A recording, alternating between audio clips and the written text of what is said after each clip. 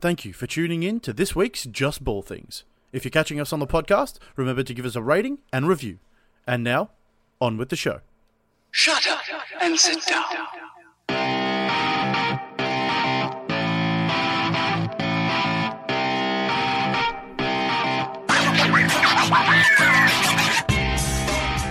Good morning, afternoon, or evening from wherever you're listening across the world. Welcome to another episode of Just Ball Things. With me today, as always, sitting next to me is the one and only J-Man, Jack Manuel. How are you? Swell, mate. Swell. You are swell. Why didn't we record last week? Well, Hat man. Well, I've got a story to tell you. No, Mr. I'm not Hat. gonna. I'm not going. Yes, I'm wearing my Western Bulldogs swag. Came in today. Good for you. For membership 2020 season. Sign up, Bulldogs fans. Dogs 2020. Dogs 2020. It's our year. Anyway, so I am wearing a hat. But we did not record last week, Jack. Did you know that? Yes, because I was eager to do so, and always am. I played in a little thing called Corporate Games last week, which is businesses taking on other businesses in sporting. Businesses? Yeah. I put my name down for basketball, but not enough people put their name down for basketball, so we didn't play basketball. I've been You're not part of our business. I could be in a business. I'll start my own business. So I got put into soccer 11s, so 11 aside, like full pitch, it's full scale. I am a large man. It's been a while since I've played soccer. Yep. And those who have played it know that it is very physically demanding. As are a lot of sports. Much more so than basketball. In certain areas. In certain areas. I can easily play out a game of basketball, no sweat. But a full game of soccer, it's hard. 90 minutes. It's a lot of soccer. Thankfully, our halves were 15 minutes, so it should have been quite easy. I got to the last half of the last game, and I thought I heard a pop, Jack. I thought I heard a pop. What popped? Did someone in chew you? the hamstring? Oh, the hammy's gone. The hammy was... He's done the string. He's done the string. The Jake string. It was not good. I literally crawled off the pitch. You're a sad man. Because play kept going. Yeah. And I just crawled to the touchline and then employed some other people to carry me to the bench. But yeah, it was bad. I couldn't walk. I couldn't sit. So that's why we couldn't record. I couldn't sit. You can't sit. I could not. It was a nightmare. I could only lie. Why couldn't you just have the laptop, the keyboard on your chest, and I'll be like, yeah, just start recording, and then I'll do the sound bites. Because it was coming. It was the pain was coming up through my glute. Okay. And it's fat ass. That. So obviously sitting, you apply a lot of pressure on your glute. Yes, your butt, your ass. That's a funny word. Your ass. Yeah, and I literally couldn't sit down. I had to sit to ice it. So for that 20 minutes, I was ing How was the toilet? Did you use the toilet during that time? Oh, not. I had to lean to one side of my ass. I couldn't actually sit with both cheeks on the seat. I had to lean to one side. So I was essentially shitting on an angle. It was not a fun time. Thankfully, it was not a tear. It was just a strain. Yeah. About 4 days later, I was back walking. I played tennis yesterday, so that next was... week? Let's start balling again. I miss playing ball. We'll see. We'll see how we go. I couldn't move on the tennis court. I just stood still and hit it. Okay. So we'll see. Next week. Right. We'll see. We should start doing and making it a pre-pod thing, and then we recap our results on the pod. Ooh. Make it a thing when the string is back and it's when the string is back and stronger than ever. Yes, sir. We will do that. Yes, so sorry, I regaled you with my toilet stories. But, I asked for them. You asked for it. Yeah, exactly. If you did not laugh, you have no humor bones in your body. No humorous. Oh man, I mean, there's a lot of pressure. I mean, like I said, I'm a large man. It's a lot of pressure on that toilet seat just to put all my weight on one cheek. That porcelain really held up. Was it a cold day or a warm day? Because is it hard? It was relatively warm, but it was at 9 o'clock in the morning. What happened? We played our first game at 9:30, and that went for 40 minutes. So it got us to about 10 past. 10 past 10. We didn't play again until 11:30. So it warmed down completely. Yeah. And I reckon cold in the hot. I'm blaming that, Jack. I'm not unfit. No, it's you're not. It's not the reason. It's the external circumstances, as it always is. Blame everyone else then. So yes, that was my that was the reason why we didn't record last week. Fair. I was in a lot of pain. But we're back this week, and you can contact us on Twitter at the JManJBT or at JBTNick. How many followers have you got? That's something for you to look up, mate. We are closely affiliated with OTG Basketball. They've got an awesome podcast network and news website where you can keep up to date with all things NBA. Make sure you give them a follow on Twitter. 67. Were you at 68 last time? Oh, maybe. Okay. Actually, I think we were. Yeah. We're losing them. You're losing them. I'm not. This is a joint effort. I'm at like 867. Well, start plugging my Twitter feed. At JBT. Yeah. You do it literally just then. No, but yeah. You've got to do it. How am I? Obviously, the people listen to you. Okay, fair enough. Facebook.com/JustBallThings. Give us a like and a follow there. Always posting on the Facebooks. And jbtpodcast@gmail.com. Give us a... Anyone said he was going to email you? I get the emails. I've tested them. I just don't receive them. I told him this. I just don't receive them, please. Please, I'm very lonely. Give him some well wishes for the string. Yeah, that's right. Even if it's just you get well soon. For the string. For the string. Hashtag for the string. FTS. FTS. We love BMS. our acronyms here at FTS to JBT. BMS. And it's time for BMS, Abusing Manuel Scale. Yes, thank you, Jack. For those of you who are new, this is the JBT Creator Scale that sums up how likely things are to happen in the NBA. We scale it from alternative fact, Twitter fact, Wikipedia fact, or just a straight up factorino. Yeah, mate. The NBA! National Basketball Association! Basketball. The NBA's proposed changes, or most of you, if not all of you, should have heard about this, for 2021 and 2022 will reinvigorate the casual NBA fan. This has been taking over the NBA news sphere over the past week. Good choice of words. It is spherical. Yes. Making a round thing with round actions. Our physical comedy is very much wasted on a podcast. Why you shouldn't be wearing a hat. It has no presence on a podcast. It's comfortable. And I got it for free. Oh, I didn't get it for free. I paid a membership. A lot of money. Yeah. But it goes through a good cause. Good to you. Go the dogs. Up the pups. Yes, we'll reinvigorate the league reinvigorate the casual NBA fan in 2021, 2022. Yeah, we don't need the video for this one then, because I think we can just chat about it. I think more time should be spent on talking about it, because I think the good thing about this is that we've had all the time to listen to so many different opinions about it, and it's allowed us to sort of take it all in, hear the different expert opinions, and I guess we should go through the sort of main ones. And there's the play-in, so 7, 8, 9, and 10. 7 versus 8, whoever wins that game, finish 7th, they're locked in. And then the loser of 8 versus the winner of 9 and 10. And then the winner of that game gets the 8 spots. So I think that'd be exciting. You know, the most recent version of that, I guess to an extent, was the Minnesota Timberwolves versus the Denver Nuggets, which was an essential sort of play-in game of sorts. Right now, in the Eastern Conference, you guys would be in a play-in game. You'd be in a play-in game, Nick. It'd be good for you. Get some Davis Bertans and Mo Wagner in the playoffs. The playoffs needs more Davis Bertans. Yes, it and does. Mo Wagner. That is and Rui. 100% true. Give me some Rui. Get the Japanese fan base involved. That is actually that's massive. It is massive. But it's more about, I guess, the casual fan is more about the fact that the ratings have been dipping. And I mean, there's a myriad of factors of this, and I guess that's probably why the NBA leaked this to Zach Lowe and Woj, so they could get, you know, the general public perception of it all. There's also the reduction of the regular season to accommodate for a new tournament, mid-season tournament of sorts. I guess a la sort of like FA Cup style sort of things, which to me, my opinion of it just in general is that it doesn't make sense. I don't see it. I mean, I would still consume it just because anything that is related to this league, I will, you know, consume to the nth degree.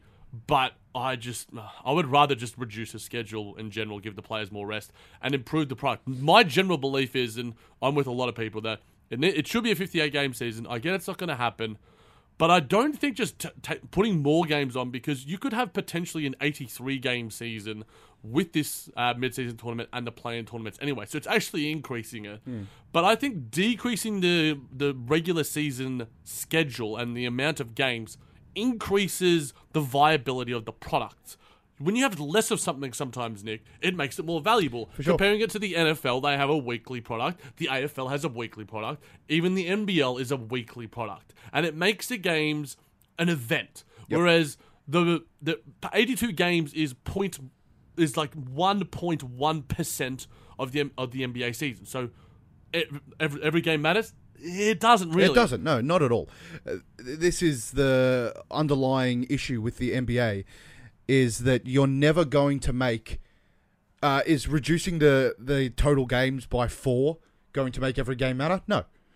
Literally less than 5% cut on the total amount of games for the regular season is a joke. You may as well not do it. 4 games, Jack. What number would you give it, Nick? As a minimum? 10? If we're looking at... Yeah, about that. Yeah, I'd say that. I think the Ringer did the maths on you play everyone in your conference 3 times, and then everyone in the other conference twice, which brings you in the 70s. Yeah.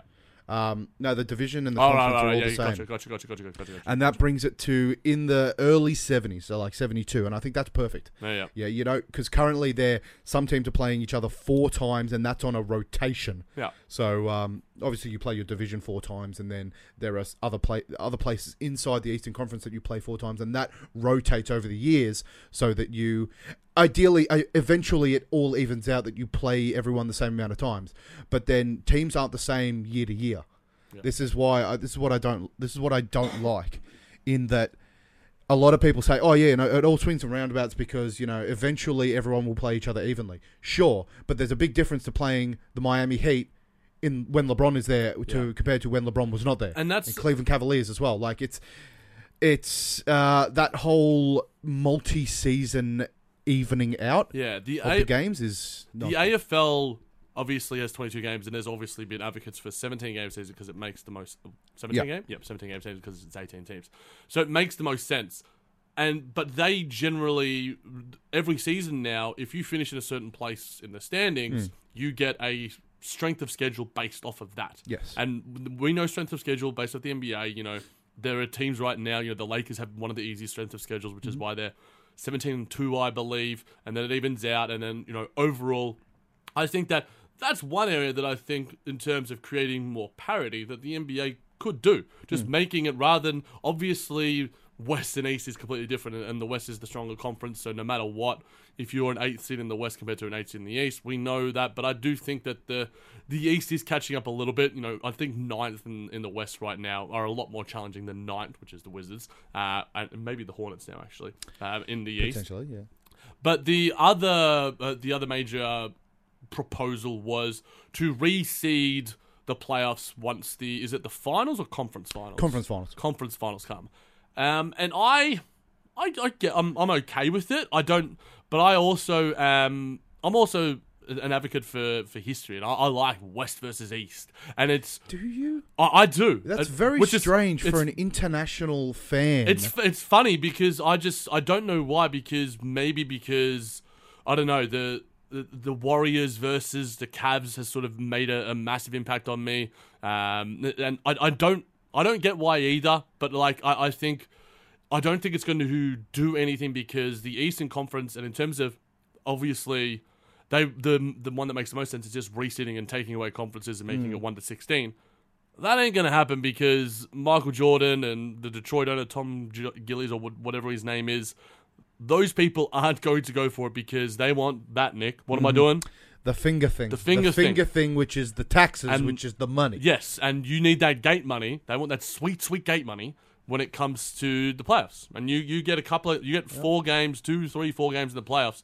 Some decent cash. But that'll even out for the teams that'll even out their votes, because the teams in the West will be like, "Yep, we want it," because they didn't make the playoffs. I think you need 30, all 30 teams to buy in on it, or at least 25, which is not going to happen, because Hornets, Wizards, Detroit, Orlando, all these teams that are like, let's get the 8th seed. We need the 8th seed.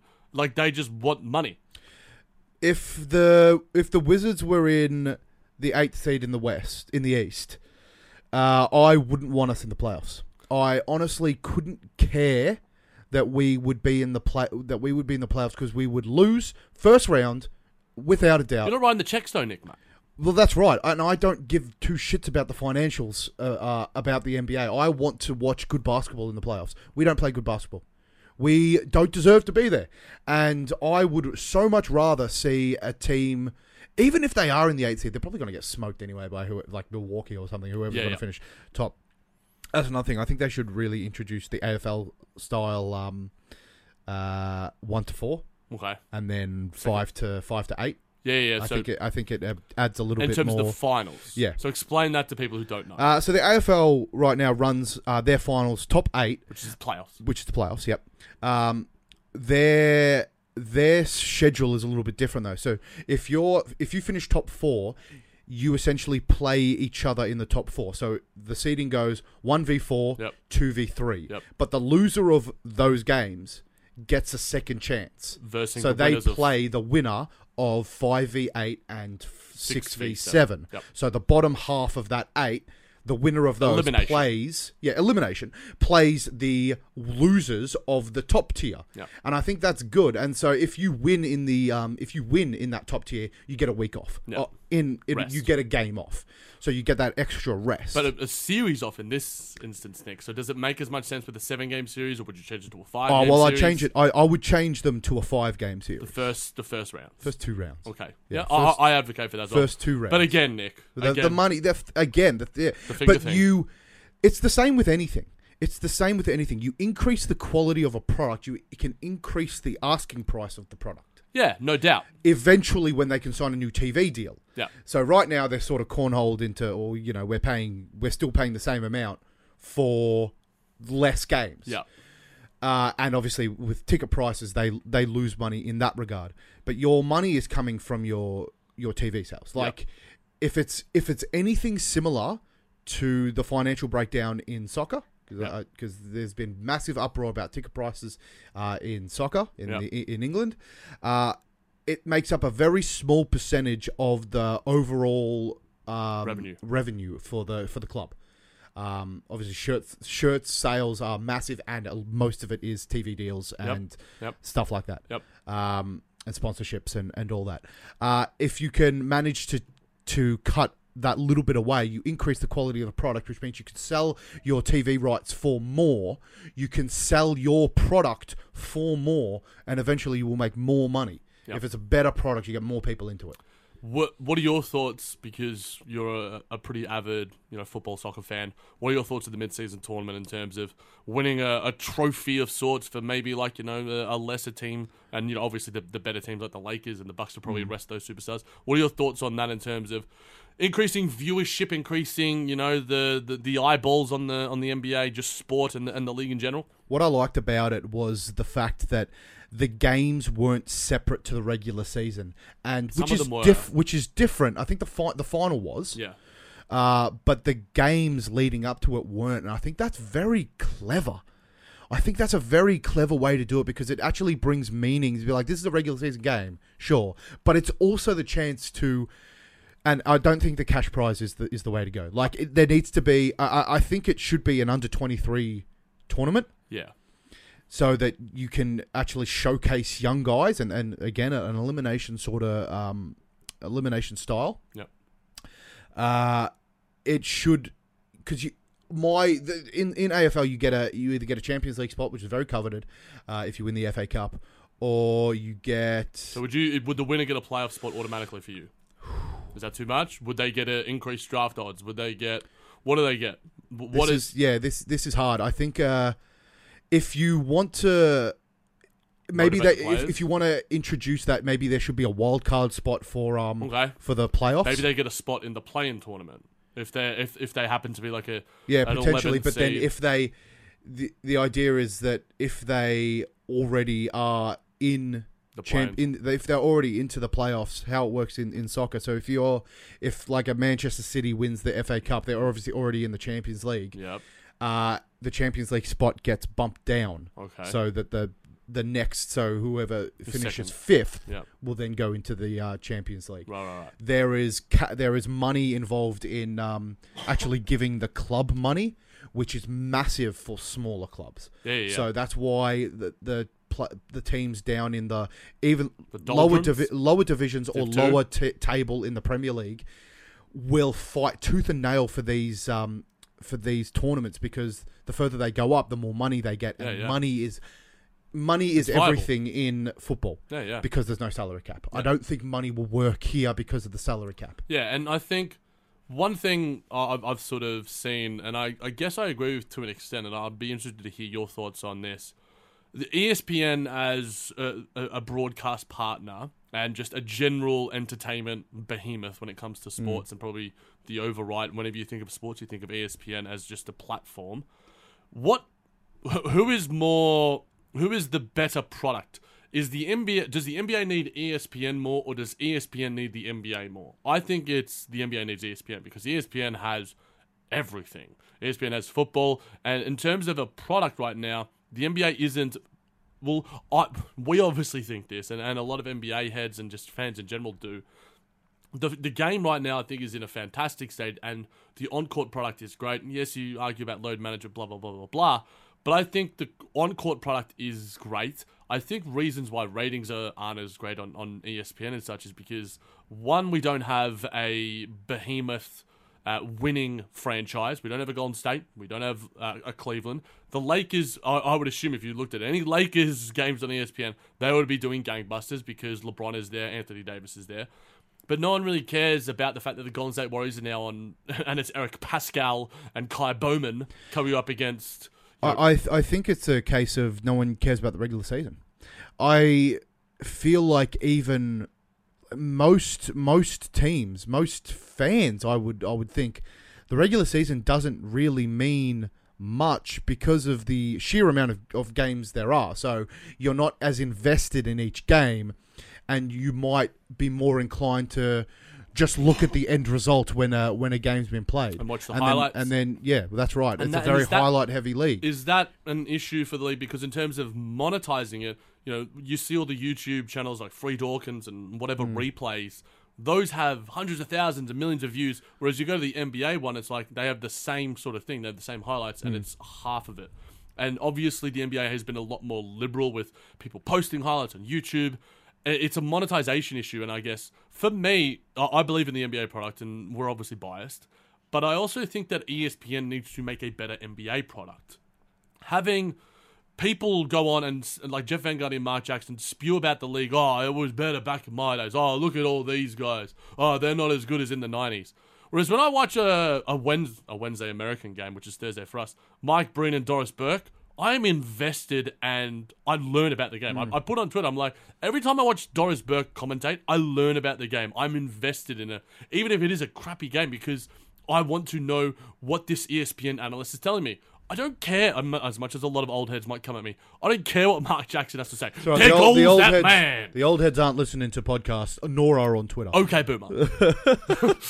I agree. I find that as well, like the quality of the it's their fault as well, and I think that they need to be a little more creative as well. The other day I think there was a Clippers game that I thought, and I think it was chatted about on another podcast. I really liked the camera angle they had where it was did you? I liked it. I liked it. It gave, and I think it was overused, but when it wasn't shaky and it wasn't trying to keep up with transition play, I liked it because it's not as bad as Skycam in the AFL, but I like people trying to do different things to make the product better. And some of them aren't going to work, but be a bit more innovative. Don't do the same pre-game, blah, blah, blah, blah, blah. Give me some general analysis. And then there was Stan Van Gundy. A Van Gundy that I do like was talking about the Toronto Raptors and their defensive schemes. I'm like, wow, I'm learning something. Diamond and stuff. I'm not a high school coach. I don't know these things. Teaching us and making us more informed and not treating the viewer like they're lesser. Like, we are the analysts, we have the product. You guys, we're going to just talk about whatever we want to. We're getting paid the $1 million checks. ESPN needs to step up. The NBA needs to step up. And I respect the fact that they're trying to do things, but we'll certainly keep an eye on this stuff, guys. But a product that we don't need to worry about is the players. And Zach Lowe has some very, very high praise for one of those young players. This is ridiculous what this guy is doing. Luka Doncic looks not a star, not an all-star. This version of Luka Doncic looks like a generational superstar.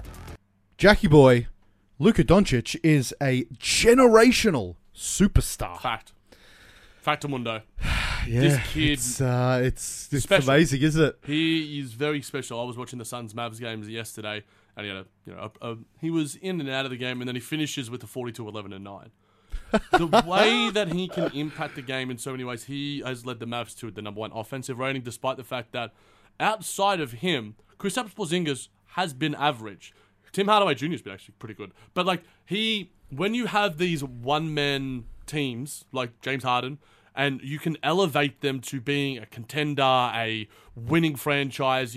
I think the Dallas Mavericks are going to need, 40 games on national TV next season because Luka is going to draw those eyes. He is already, we've spoken about him as a top 10 player, MVP candidate. He is a generational superstar. He's going to win MVPs. He's going to make all NBA teams. And I guess we'll speak about it one day. And, I've got it sneakily on the pod and highlight it for future episodes. If he can lead this Dallas team to possible championships alongside Porzingis, that's going to be up to Rick Carlisle and the front office, as well, to build around him. But right now, boy, oh boy, this kid is just special. And he's a one-man highlight reel, and I'll say it again, he's just cute. The Don's cute. I'm a Donk fan. Donk's cute. Luka love. It's hard to dislike him. He's such a humble guy as there well. Are people already, how there was... For me, he reminds me in terms, not play, but personality, Stephen Curry. Sure.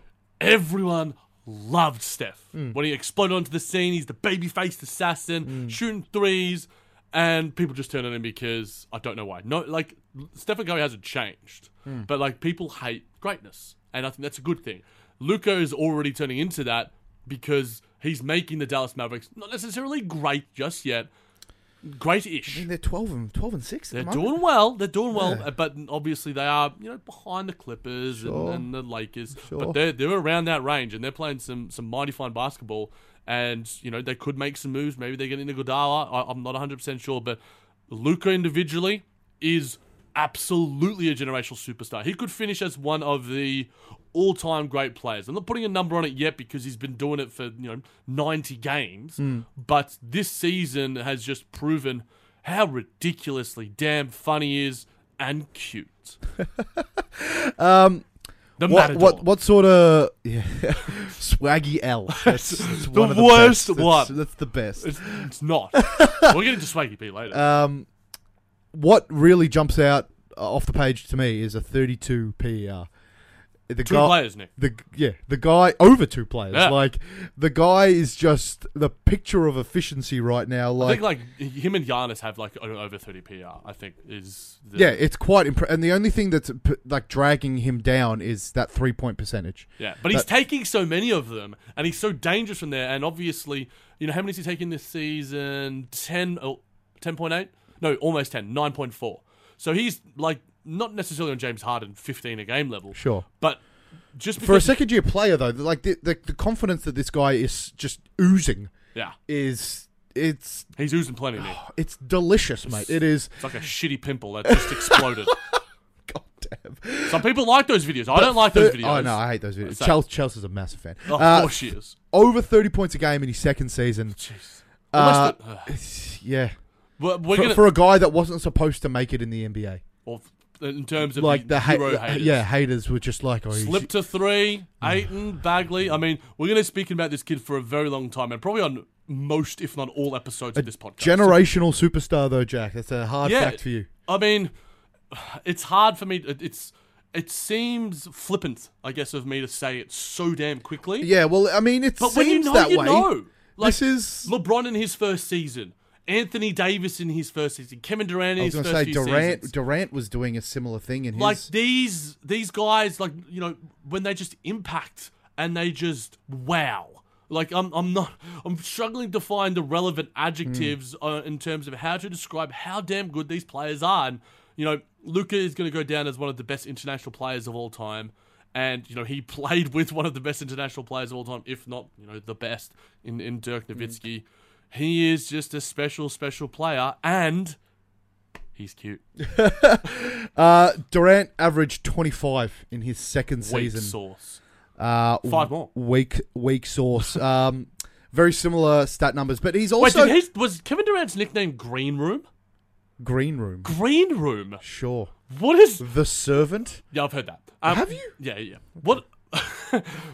Is that Draymond Green? Oh! Is that a they're dig in the there? room and they're arguing, and getting into fisticuffs. What I love about Doncic is that he's also averaging 9.6 assists. Oh, he's nearly on a triple-double there. Along with 31 points. It's wild.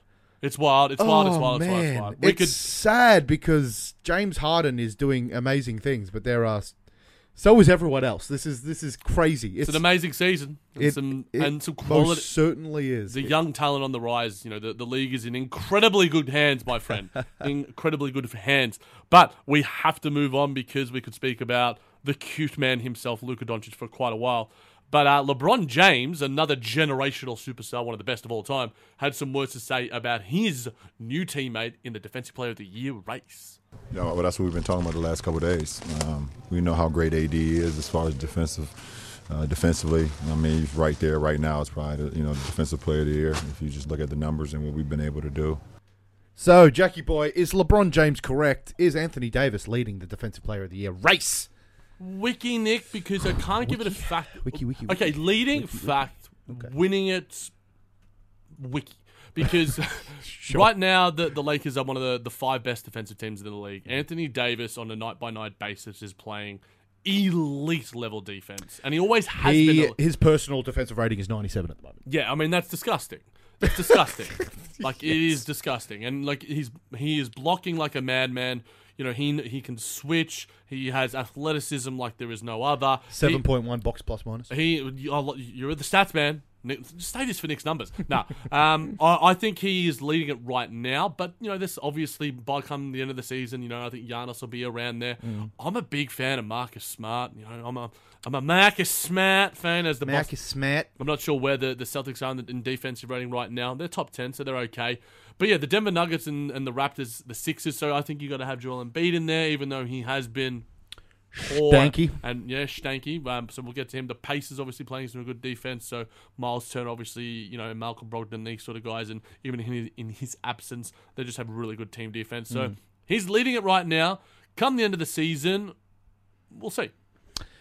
Yeah. Well, that's the thing. We're projecting we're 20 games in. We're projecting a end of season award. I think if we're extrapolating, ooh, big word. Yes. Well done, Nick. If we're extrapolating the season as it is right now, sure, he's won it. And I think he probably will.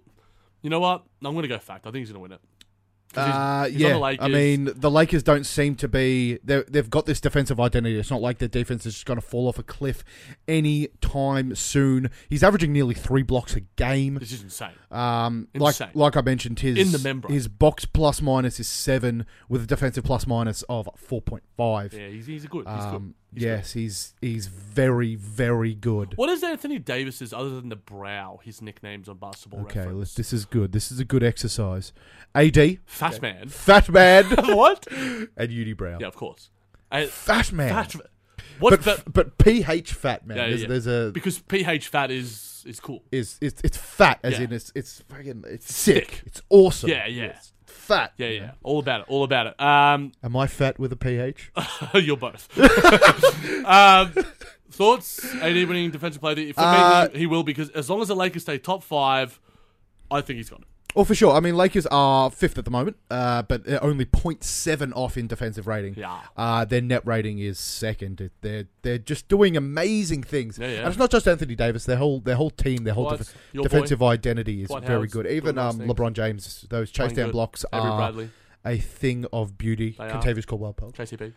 Can't hit a 3. Contavious crap player. Very nice. But yes, I firmly believe right now he is definitely leading. Like you said, the likes of Marcus Smart. I think Giannis will have something to say about it at the end of the year. No doubt. Denver are first. Denver are first in defense. So Nikola Jokic is going to win Defensive Player of the Year? No. Oh, okay. No. But it was strange. I was surprised to see them Gary first. Harris, mate. I haven't watched enough Denver to be able to comment. You never watched enough Denver. It's just I don't like Denver. That's probably why I don't like Denver. I don't even give them the time of day. I was watching him this morning before I came here. I watched the Wizards game against... it was 12-0 in the first quarter against the Lakers. We started that game well. Yeah, you lost by you were down by like 35 or 39 or whatever it was. But we're enough of AD talk. Did you want to get that Luka Doncic stat in the map? Oh, yeah. While we were researching a bit of Anthony Davis statistics, what was the Luka Doncic statistic? Well, the team has like 117, 116. Oh, yes. When we were looking at net rating, the Dallas Mavericks right now are 7.4. They're fourth in net rating. But that is only because their offensive rating is 4 points above second, which is the Washington Wizards. Hey. But we have a cracking offense, mate. No, save that offense. That's literally Wizards' woes. Yeah, save it. Yeah, we'll get to it. But Okay. the point is, they're 4 points above. They're 116 offensive rating. No one is touching them. It was like in 0.7 between defense. Yeah, and like their defensive rating is 108, and it's mid-tier. Yeah. It's 16th. But their net rating is so high because their offense is just clicking, and that is Luka Doncic. That is Luka Doncic. It is, Nick. It is. But we'll get to a team that has another superstar defender, the Los Angeles Clippers. Chris Broussard had some things to say about them. My concern is not the load management. My concern is that for as big and strong, as tough as Kawhi Leonard is, he apparently is incredibly fragile. His body. If you look at his first 4 years of his career in San Antonio, Agreed. he averaged 63 games a year. It was always something. Right. And what they'll tell you there is that he felt like he had to be 100% to play. The Clippers should be worried about the fragility. Oh, shut up. Of I used a good Kawhi. word. Fragility Don't make it bad. is quite a good word. Thank you. Of Kawhi Leonard. Yeah. Yeah, I reckon they should. I'm going to give this Wiccarino. Wiccarino? Hey. He's not happy with you. Sorry, Kawhi. Wait, I'll just hear me out, Mr. Leonard.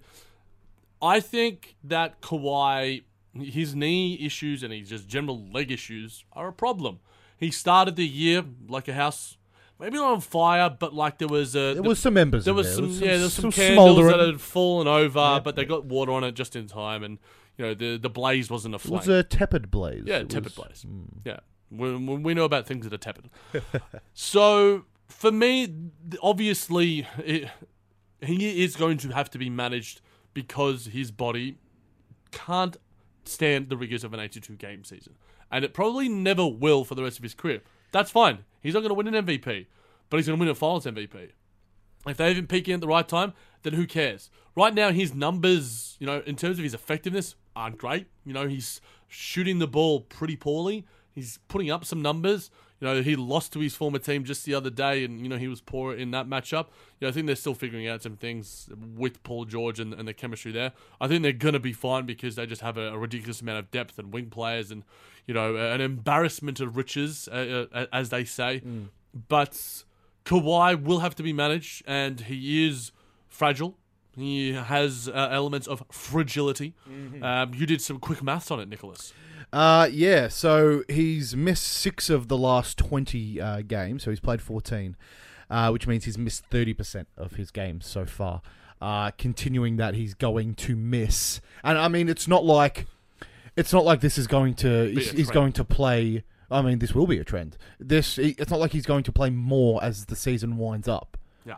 As soon as they lock in that playoff spot, potentially top 4 spot, They need a top 4 spot. they will not be risking any of their players. They'll start to lean into the tank, I guess, but tanking more of lean into the load management. That's Not November, but it's still loaded match.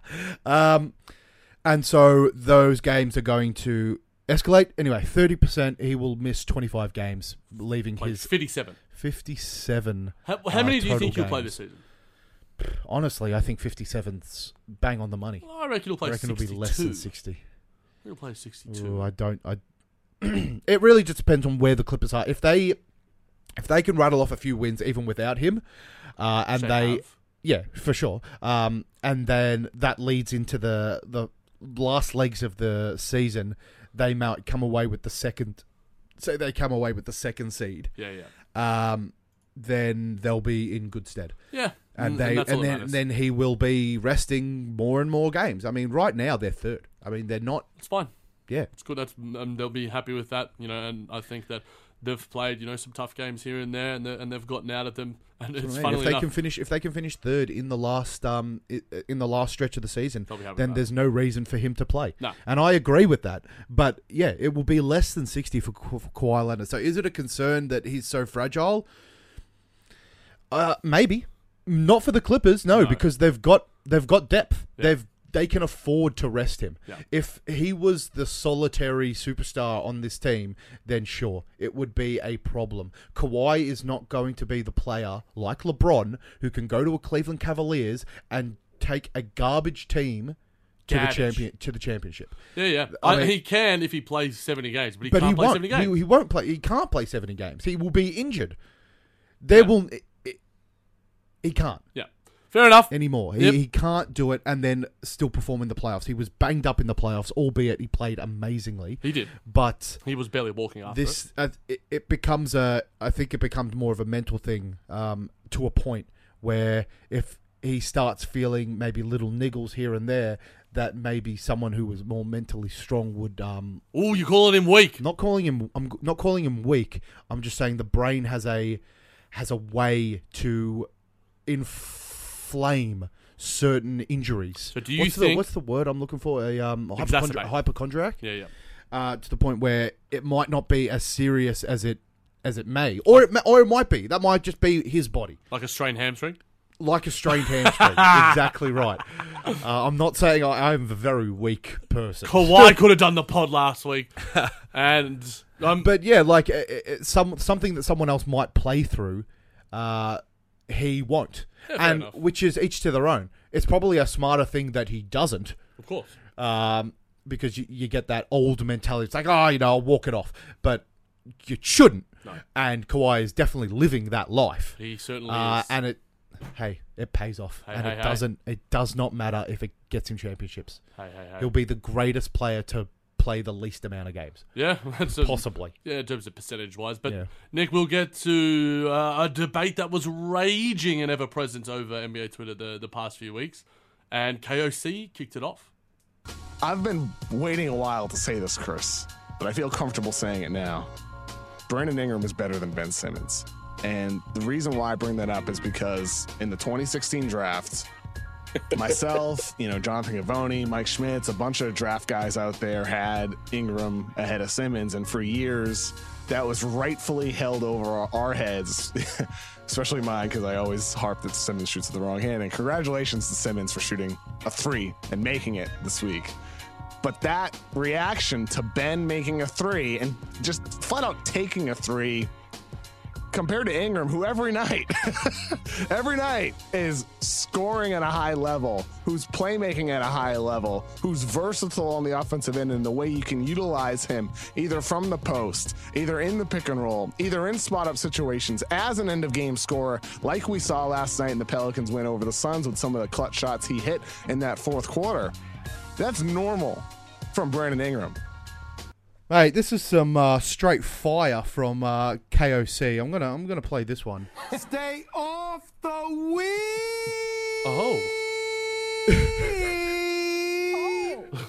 Duh. Never gets old. Never lost. This is a strange one. I played this one. I played that bite because I have got a lot of faith in Big Boy Benno. Wisdom was. So this is more of a Twitter fact for me because there's a little bit there, but Brandon Ingram has definitely found some morsel of form at more than morsels, mate. I mean, sure, large compared to what he was doing. I think his latest game was 26 points against the Thunder. I saw him firsthand loss. Against the Nets. He scored like 40. He looked like Kevin Durant. He didn't miss. I was just like, is this kid going to miss? The guy's efficient. 55% effective field goal percentage. That is efficient. Very 26 points per game, and as a sheer scorer, there is no doubt in my mind that Brandon Ingram is better than Simmons Ben Simmons. Hasn't got. I'm going to throw this at you. Ben Simmons hasn't gotten better. Defensively, sure, yeah. Offensively, he hasn't gotten better. And I think he's resting on his laurels. And I think that because of the general personality that he has, he is already top 30 player in the league, top 40, whatever you want to say. But he is never going to reach the status where I know you think he could be as, possible top 10 player, maybe even an MVP contender, if he doesn't genuinely work on his craft more deliberately. It's whether he's shooting with the wrong hand or whether he's actually taking threes. He hasn't improved enough, whereas Brandon Ingram is probably the most improved player right now. Sure, but this is his rise, I guess, is a product of him being bad.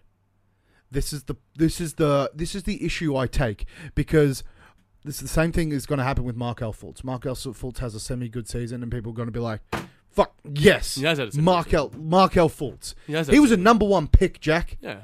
And should be doing things that a number one pick should be doing. Of course. And the same thing for Brandon Ingram, number 2 pick. Yeah. Should be doing things that a number 2 pick should be doing, which is this. And yeah, again, in the wrong situation in LA, Sure. But I did think he showed... It's inflated because he was so poor in LA, and I think we're experiencing a similar thing with Ben Simmons. I have so much faith in Ben Simmons that I'm more willing to take shots at the Sixers organization for stifling him and the offense that they run, and that less Brett Brown, more Joel Embiid and Ben Simmons. They're can't never coexist. gonna fit.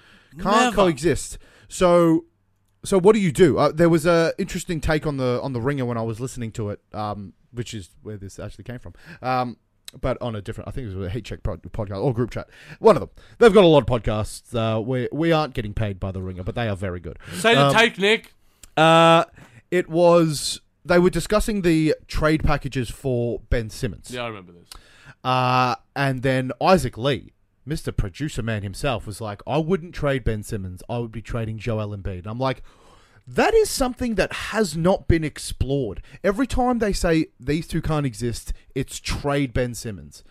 And I think maybe that is starting to sway a little bit given all of the negative PR that Joel Embiid has gotten over recent times. Joel Embiid right now is top 12 player in the league, at the top 15 at the worst, top 10, pushing top 9 at the best. Ben Simmons isn't in that realm, and is Ben Simmons All-Star this year? For you? I'd have to think about You'd have to, but it's not an instant yes, that it's in the East. Look at his scoring. I didn't even know that. 12.8. But 50% from 3, baby. 50% from 3. One of 2, mate. You say he hasn't gotten better. I say he has infinitely increased his 3-point percentage. You miss 100% of the shots you don't take. I think one thing about the Sixers in general, and we will get to Joel. In fact, I'm going to save that take for when we speak about Joel Embiid. But right now, I'll give it Twitter as well, because I still think Ben Simmons is ahead of him. Mm-hmm. But boy, oh boy, Brandon Ingram is coming hard. Sure, Brandon Ingram's got a lot to prove, given that offense is really his only skill set. He's a good defender. I'm not compared to Ben Simmons. Oh yeah, but if we're talking about the gap between them in terms of their overall skill set, Brandon Ingram is a better defender, a way better defender than Ben Simmons is as an offensive player. So I guess generally, I would rather have Brandon Ingram on my team right now. Right now, I probably would. But this is one season. This is the thing. That's what I hopefully this is not. Yeah. Hopefully this is not a blip in the radar for Ingram, and I don't think it will be. I think this also has just a contract been a year slow. for him as well. Sure. Yeah. This has been a slow sort of... I mean, 4th season. This isn't uncommon. I also thought he showed some really good signs in LA. I think it... Sure, yeah. Ben Simmons, as we know, is essentially a point Wiggins guard. did the same thing. Yeah. Brandon Ingram, I think, has playmaking skills as well. I remember sort of listening to podcasts, and when we started the pod and, walking on the way to London schools and such, I'm like, yeah, and I remember sort of watching the games afterwards, and I think Brandon Ingram is a truly very, very good player and on his way to being a great player. Ben Simmons is the same, but Yeah, it's going to be a narrative like the Luka Doncic, Trae Young thing. They're always going to be compared to each other till their seasons conclude. But Nicholas, get back to that doc for me. And you know what? We're not playing video for this one because it's going to take up time. The Sixers, my friend, have a Joel Embiid problem. This is a good segue into this one because we just mentioned. Potentially. So Potentially. Whitskis. It's more I don't know how this guy can be the stature that he is and still be so weak in so many ways. And that might be a bit of a take. That's okay. You got that. Let's That's a take. Owen Wilson is impressed. Yeah. Just his ability to just mentally capitulate is. I like this take. Only because it's not really had because Joel Embiid is a great player. Don't get me wrong. Oh yeah. But these small blips on his in his career, like the scene of him just casually walking up the court, the 0 point performance, the 0 point performance, his playoff performances.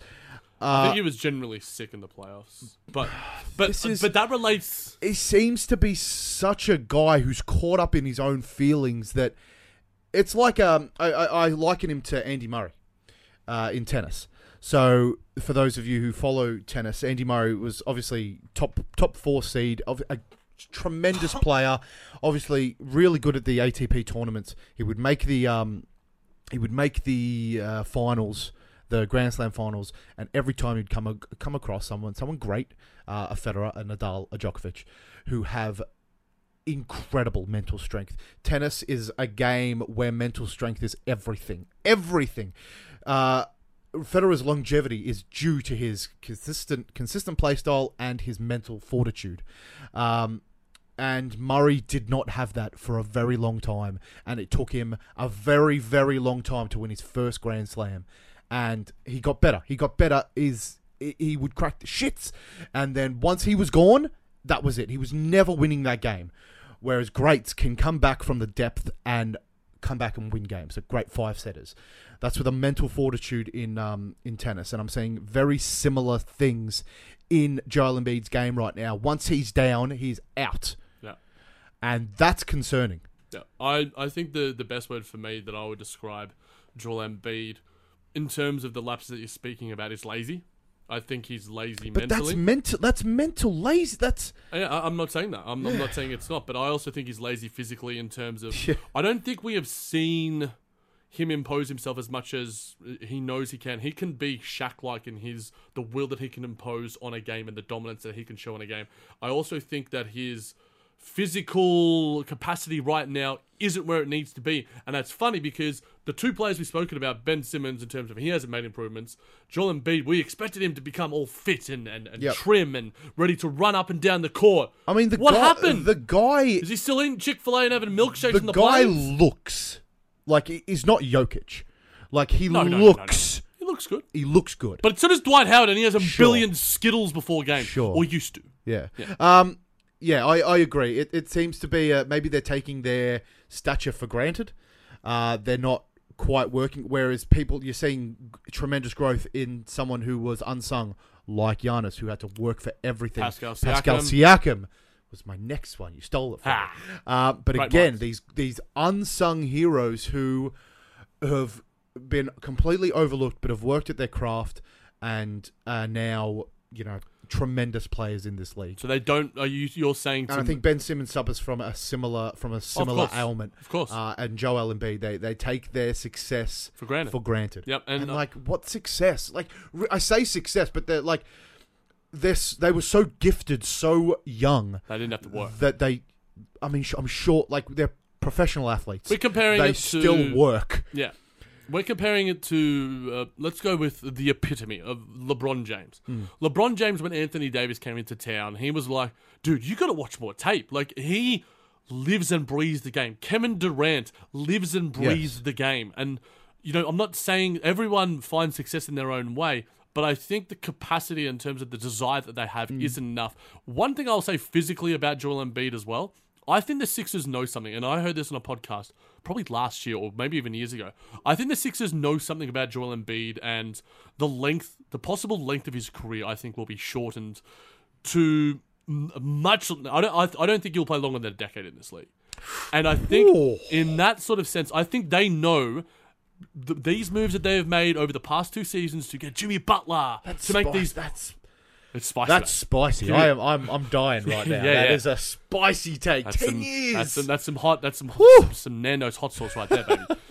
But I think in that sense, it is why I think, I'm coming from a point of just subjectivity. It's why I see the Sixers making all these ridiculous moves and going, nah, this didn't work. All right, let's get Al Horford and Josh Richardson and we'll re-sign Tobias Harris. If it doesn't work this season, then, I don't know what is going to work, because right now it's not. It's not working. I think obviously they're not where they should be defensively at all. Obviously, offensively, they can be one of the worst teams to watch in the league. They play 90s basketball. They win games 90 to 85. Because, again, of the two guys we're talking about, they're 2 franchise players. It was a heck of a take.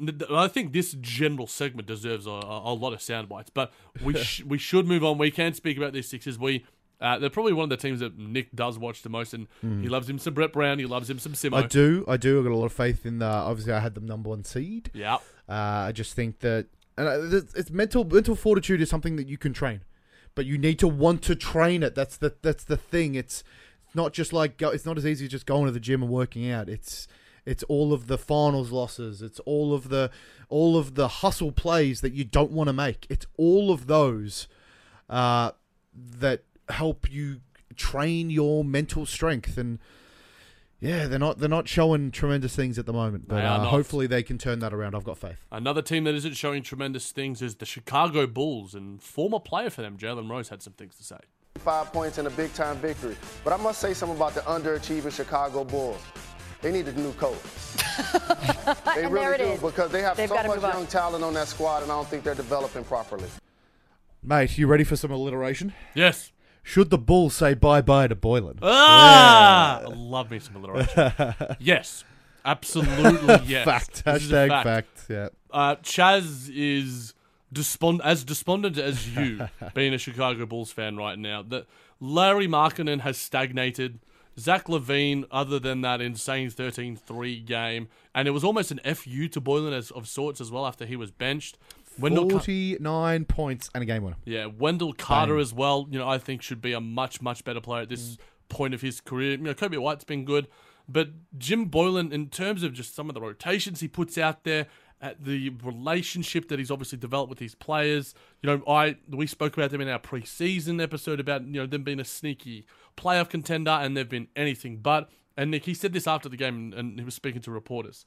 He's like, we have to keep playing the way we're playing. The wins will come. And the reporter then responded, what makes you think the wins will come? And Boylen is like, if you build it, they will come. You ever seen that movie? What? Nick, it's that's a strange philosophy there.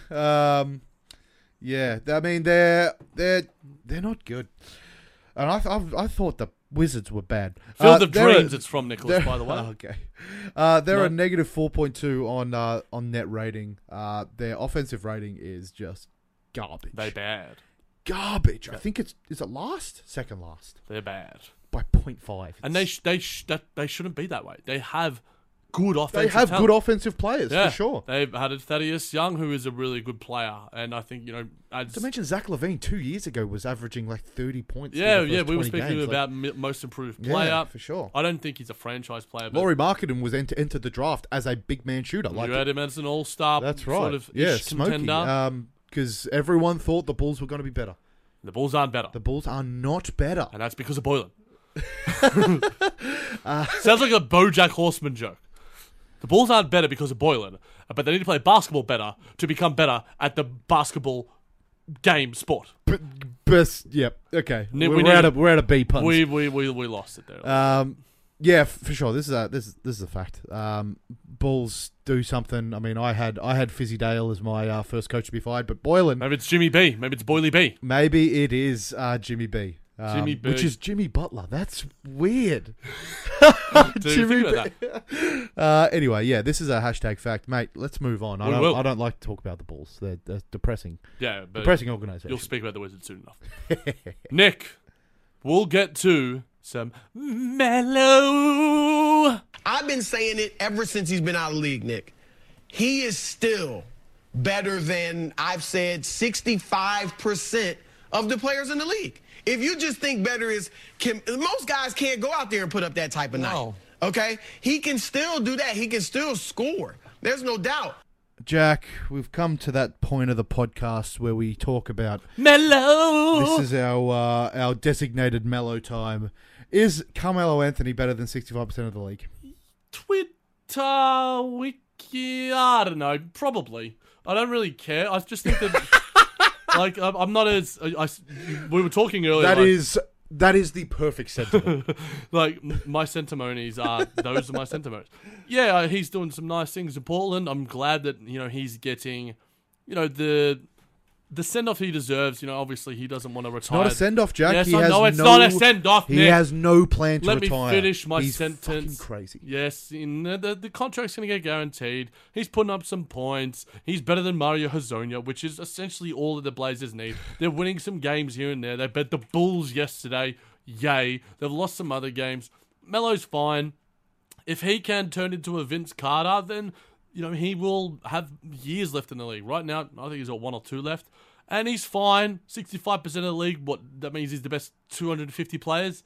Sure, he can score a basketball pretty well. He can jab step better than anyone in the league, and he can, he every time he goes up for a dunk, he gets blocked. It's kind of funny. He's lost that step, but he's a scorer. He's a shooter. I don't know. I don't really care about the stats. Just watching him by the eye test, he's valuable enough. Is he? Yeah. Is he, Jack? Yeah. He's a negative in everything that statistically negative. A negative offensive plus minus. Yeah. Negative defensive plus minus. Yeah. Which is a negative box plus minus. That it is. Maths. Sometimes negative and negative make positive though, Nick. That's Remember true when they're multiplied. Yeah, in the maths. In the math stuff and algebraic equations and other things. Melo maths. I never watched Melo in his prime, so I'm not blinded by the... We didn't get this. Did you get the notification the other day on Facebook, the memory? It was like 2 or 3 days ago that we were at the Oh, yeah, that wasn't Melo in his prime, though. It was just... it was on the cusp of his... sagging prime. It was sagging prime, that's fair. So I never sort of bought into the whole Carmelo Anthony is the greatest thing since sliced bread. So hey, he's from New York. It's bagels. Shut your mouth. Sliced bagels. I'm not. Wasn't a huge fan of this deal, but you're right. It's not guaranteed, mate. He is better than Mario Hezonja, and that's the thing. There was no risk. He's got to be better than Mario Hezonja. Give him 10 grand, and that's fine. But is he better than? He's not better than 65%. He's not better than 65% of the league. I reckon he probably is. It doesn't necessarily he's not in the top 100 players, and when we're talking about lists and stuff. 65% is just a weird number. It's just weird. And, enough Melo talk for this week. I think we might try to find ways to speak about Melo. Because I feel like 65% was come from because if you're better than 65% of the league, you deserve to start in the league. Yeah. Because if you're thinking that there's 15 people on a roster, 5 people start, that's 33%. So 33% of the team. So 65%. He's a starter for this team. He's not a starter for... I don't think he's a starter in this league. And... if you continue listening to what Chris Broussard said on that take, he says that can he accept that role as a 15 point per game scorer off the bench? It doesn't matter whether he comes off the bench and scores 15 points. That role, the 15 point per game score, if we're putting that in italics, in quotations, thank you. I didn't say that. If we're putting that title in quotations so that it's just a title, that role means that you don't jack 20 points, don't jack 20 shots a game. Yeah, right. It is an efficient 15 points and he can't do that. All right. Let's get to some guys that know Mellow- how to jack some shots, and mellow hate. maybe they're jacking some other things. And Lou Williams and Nick Young. These guys have no shame. NSFW, on by the Twitter. way. It is. Yeah. Let's play some elevator music. Yep, for the kids, get the headphones, put them on, and This is definitely NSF Wales. Yes. NSFW. yes, big time. All right, time. let's chat. Jack, explain. All right. Nick Young and Lou Williams had this exchange, and I'm going to read it verbatim. Nick Young starts off, November 26th. Which one is worse, me asking my woman for a blow-up doll, or her asking me for her dildo? Pause, if not your regular size one. Laughing emojis, ... This all started because I asked her to get me a blow-up for Christmas. Lol. Lou Williams responds, get your joint molded and give it to her. What I'm doing for mine for Christmas. So we know what's going to happen On in the the public forum of Twitter. It's wonderful. This is Tremendous content. Oh, God. The best content. Are you getting a mold for Chelsea for Christmas? I want to see Lou Williams shaped dildos on the market next week. That's what I want to see. I'll be about that life. I'll check them out. Just go to Club X and Sexyland, whatever the stores are here in Australia. There is a gap in this market, just like there will be a gap in many women. Whoa. After or men, Yeah, of course. Why not? Lou Williams isn't he's putting up numbers. He puts up numbers left, right, and centre. I'm sure he knows what to do, mate. He knows what to do. And look, I agree that maybe these lads should have kept it to themselves. Maybe it's a fact, but if they did, we wouldn't have this content This to is speak just about. great content to have. It is hilarious. Should Nick be like? Should Are you getting a blow-up doll now? You're Nick. You have. Could you not do? I mean, he's saying get your joint molded for her. Yeah. Maybe she should get her joint Both of molded them mold. for him. That's equality. And then that's a blow-up doll. Yeah. And then you won't even need each other. Yeah. At that point. Well, obviously, prosthetics they could do some amazing things. It's the new world of sex, and we'll obviously always keep up with things that are sexual on this podcast. NSFW. Sorry for the kids that are listening right now. Something that is definitely not sexual is the Washington Wizards, but something that might be sexual is their offense. Wizards woes. The Washington Wizards are making noise. I drank some bleach all the way down to the blue, and now I'm starting to feel like Harry Potter. Yes, thank you, Jack. It is an absolute banger. So, mate, we mentioned it. I mentioned it. I gave it away a little bit. Teased it. The Wizards being second in offensive rating right now is one of the biggest team stats. Most surprising team stats at this point in the season. For me, this is an alternative fact. What? We were always going to be that. What? Mike's going down. See you later, guys. End the podcast. Bye. He's gone. Yeah, this is a complete fact.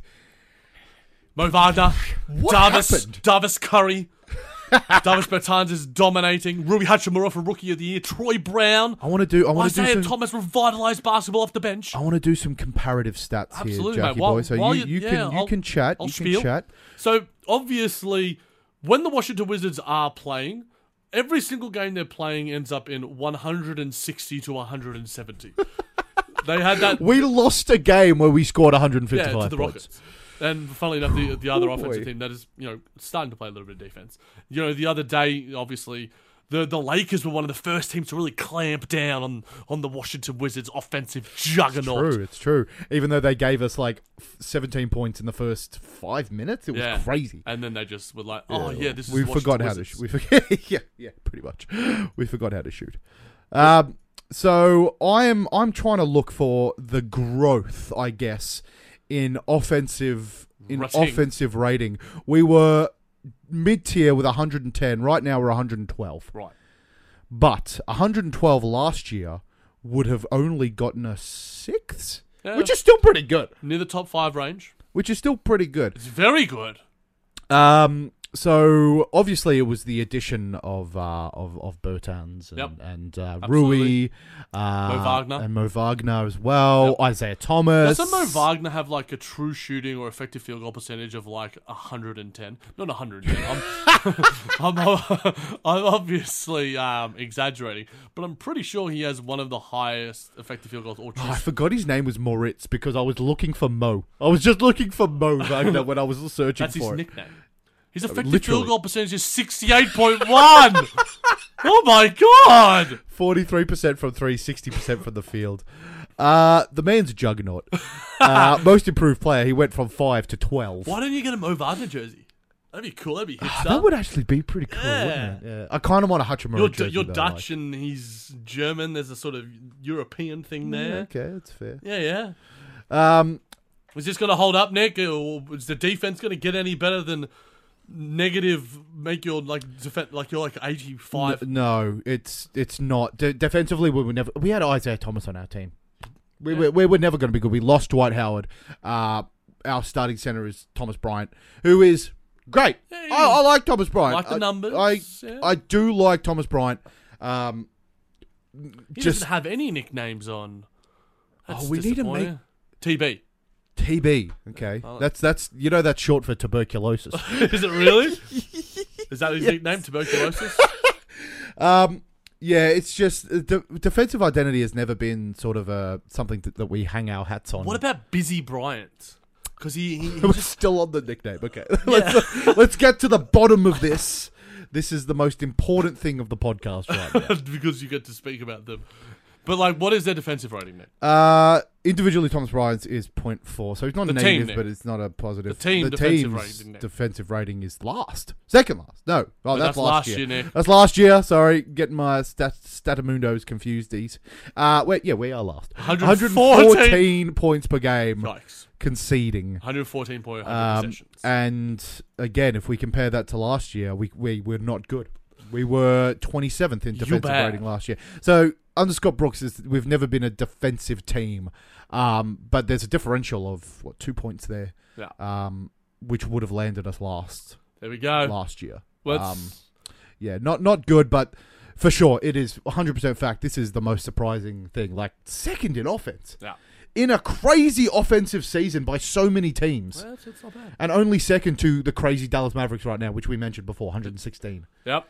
A team that I am crazy about is the Brooklyn Nets. Brooklyn Bits.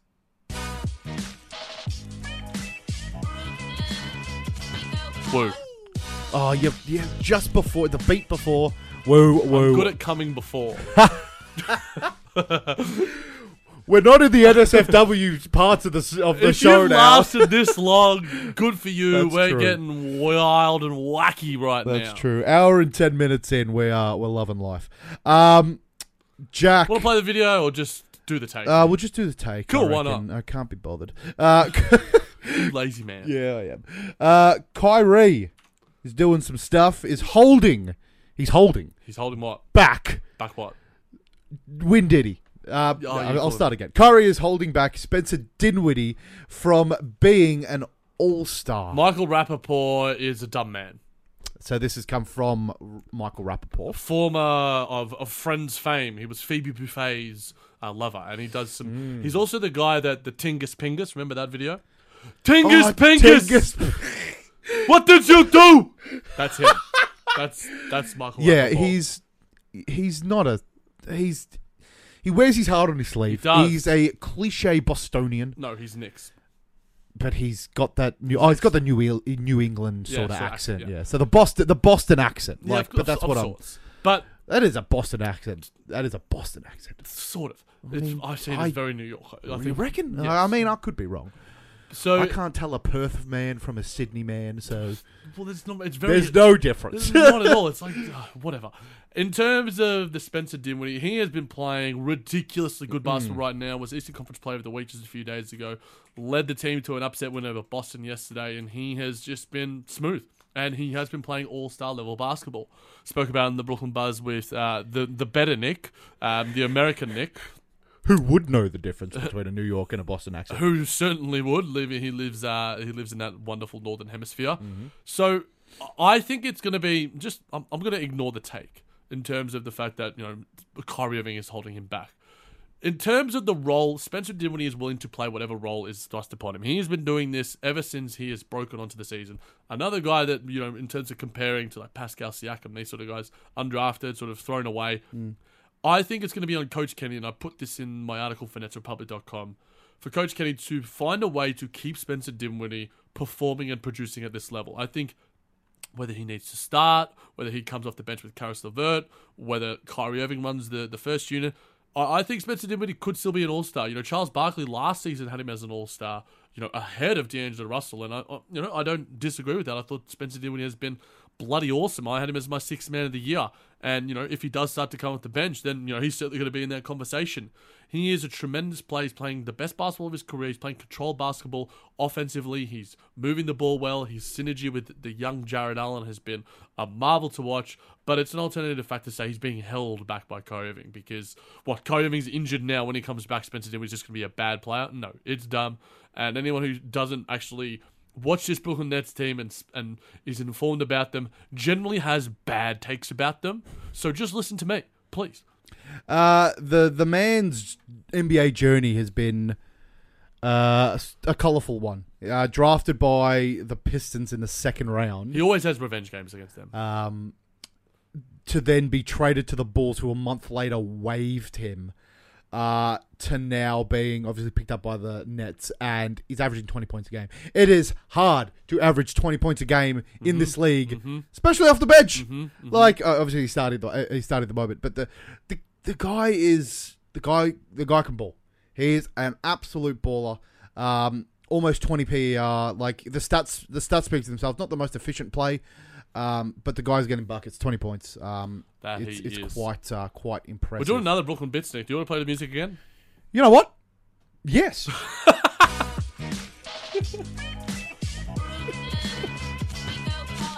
Woo. Woo, Jack. I was too late that time. Woo. We've got another one here for you Nets fans. Of course. Kyrie. Again, Kyrie. Man, he's taking up all the media. Shouldn't have responded to the boos from the Celtics fans. You know what? Can I swear, Nick? We're an hour and 20 minutes in. Fuck no one's Celtics listening. fans, man. Bang! Seriously. Woo! Now, I've actually, funnily enough, just a few days ago went on a Boston Celtics podcast. Those are the only two Boston Celtics fans that I do like. Shout out to Justin. They're passionate. I mean, the same with Knicks fans, man. Like, when you've got such a passionate and fierce fan base, people hate you. Yeah. And that's fine. You can feed off the hatred. And the response, got in terms of the reaction to it. I spoke about it at length again with the better Nick on Brooklyn Buzz. It hurts my feelings. You don't have feelings. In terms of the fact that he was sort of speaking about, that we as athletes are just there as products and for your entertainment value, we're getting dehumanized. And a lot of people are like, oh, shut up. Essentially, shut up and dribble. That was essentially what he was told. And people were just like, well, I work at McDonald's and I get treated like shit. And I'm like, yeah, so shouldn't that make you more motivated for anyone else to not get treated in the same way? I'm passionate about this in general because the way I think we treat athletes, be it footballers, soccer players, whatever athlete they are, as just vehicles for entertainment and as escape element, and we can shower our hate on them in a way that dehumanizes them and devalues them as human beings, I think is wrong. It's not to say that you don't earn the right to boo and it's not in jest, but I think that the intention behind it from a lot of people and the way that we just react to it, I think is misinformed and also misguided and poorly hearted. And it's disheartening because, we're all just trying to do our thing on this earth, be it as a basketball player, be it as, amateur podcasters. We all just want to have fun, be treated nicely and have other people treat us well. I think Kyrie Irving as a human being, he can be misguided in how he communicates and as a leader, but I think he's a good person. He's been honest in terms of what went wrong in Boston. He was saying, he went through some mental health battles due to the passing of his grandfather. Yes, he obviously said he wanted to be in Boston forever, but when your grandfather dies, it changes your priorities to want to be with your family. and it changes your, just direction in life, simply speaking. But I said this, and I'll say it again on this podcast.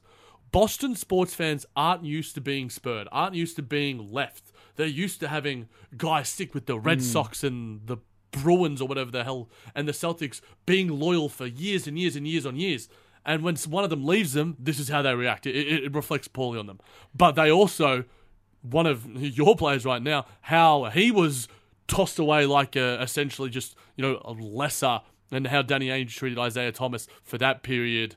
I get it, it's part of the business, but it goes both ways. So you saw the same thing with Brandon Jennings that came to us, saying, really knocking on New York and I guess the expectations. And then I guess most fans will be like, well, then, you need to be made of certain stuff to be able to play for Boston. Human beings, though, man. But which is like you've given up a talent like Kyrie Irving because of the way that you guys are. Like it's bred into your team, and if that's how you want to conduct yourself, then fine. But it's probably not going to mean that you're going to be successful. You saw some of the most successful teams of recent times have the best player managers, player coaches, and were the most lovable teams.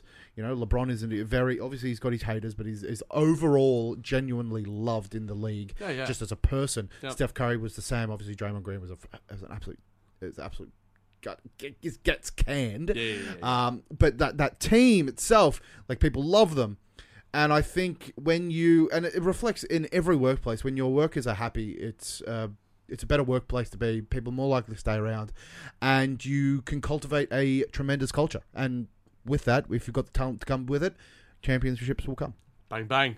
Let's finish off with Nick's numbers. Let's crunch the numbers. Crunch the numbers. I'm going to keep talking until I find the goddamn... Where is it, Jack? Where's the music? Did you lose it again? I think I may have lost it again. Do you have to open it up again? Do you want me to speak more about Kyrie Irving, or do we want to just keep crunching the numbers? Yeah, you keep crunching the numbers. So mate. this stats eventually, when Nick finds it, is against. And I guess Knicks fans probably turn off now because you ain't going to like this stat. I've got it, Jack. Okay. Let's crunch the numbers. Let's crunch the numbers. Oh, people can come up with statistics to prove anything. 40% of all people know that. With his 42nd triple-double, Russell Westbrook has broken the single-season record for NBA history. You got it! 14 threes in a game! I better crunch the numbers. Yes, let's crunch the numbers. We got there eventually. Our ability to waffle is second to none. Yeah, absolutely. That's why we have a podcast. So this has come from the Knicks. There's a lot of Knicks banter on this podcast. Rightfully so. They bad. They bad. The Knicks are 4-15 this season, which is tied for their worst 19-game start to a season in franchise history. It was done 3 times before that. 3 of those 4 instances, that's a good stat on its own. Of course it is. But 3 of those 4 instances had occurred in the last 11 seasons, most recently the 2014-15 seasons. Wowee. They have been bad for a long time. And I think Jason Concepcion said it. When you're bad for a season, 2 seasons, blame the coach. When you're bad for a long time, blame... it's more seasons? like... Yeah, 5 seasons, like GM. Yeah. When you're bad for a consistently long period of time, it's the guy who was hiring all those people. Jimmy D. The owner. Get him out. Get him out. Get him out. Said he should be out a long I mean, time ago. that's not... You're not going to receive much hate for saying Jim Dolan shit. I got a lot of love because I retweeted this and quote tweeted. I'm like, but how's their attendance? Because Knicks fans always come at Nets fans about attendance. Yeah, attendance. It's but 4-15, baby! 4-15, baby! What it do, baby? We'll end with my horrible Kawhi impression. Good on you, mate. So that just about does it. Congratulations for making it to this far in the pod again. Bumper pods. Yep. NSFW. We're doing it all. We'll get an R18 plus on this one, mate. Oh yeah, baby. So that just about does it for another week. So we'd just like to say thank you for tuning in for Just Ball Things. You can catch us on the Nothing But Net Radio channel as always. You can catch us on Apple Podcasts, Google Podcasts, Pocket Casts, Blog Talk Radio, wherever it is you listen to your podcasts. Do us a solid and leave us a rating and review. please, Yes, please. please, it helps us out a great deal. There's only so many burner accounts I can make to bump up that. How many times have you done that? Zero? It's undisclosed. Zero. Yeah. It's an undisclosed figure. So remember, it's you guys that make this show great. So we appreciate any and every post heading our way. So until next week. Mellow.